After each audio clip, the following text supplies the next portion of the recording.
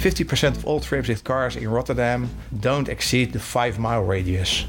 So 50% can easily be done by bike or by an electric car. But even my plug-in hybrid covers 80% of the trips I would like to do. I'm Ethan Elkind, and this is Climate Break. You just heard from Arjan Oranje, Program Manager for Zero Emission Mobility in Rotterdam, a city in the Netherlands and Europe's largest seaport. Starting in 2025, they're decarbonizing transport by designating the city center a zero-emission zone, free from traffic-related carbon pollution.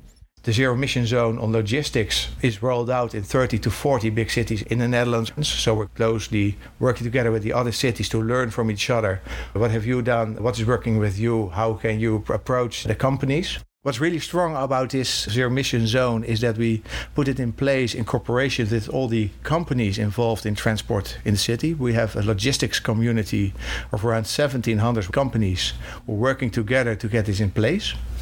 So from next year on, all our personal cars for the city of Rotterdam will be cleaned up. Bigger companies are reaching out to each other and helping each other to decarbonize their complete fleet and their use of that fleet. And it's not only the way to zero for zero emissions and zero noise, but it's also zero traffic jams and zero empty cars and empty vans.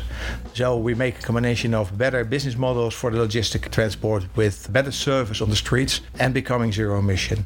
To learn more about Rotterdam's approach to a zero-emission zone and how to advocate for similar zones in cities near you, visit climatebreak.org.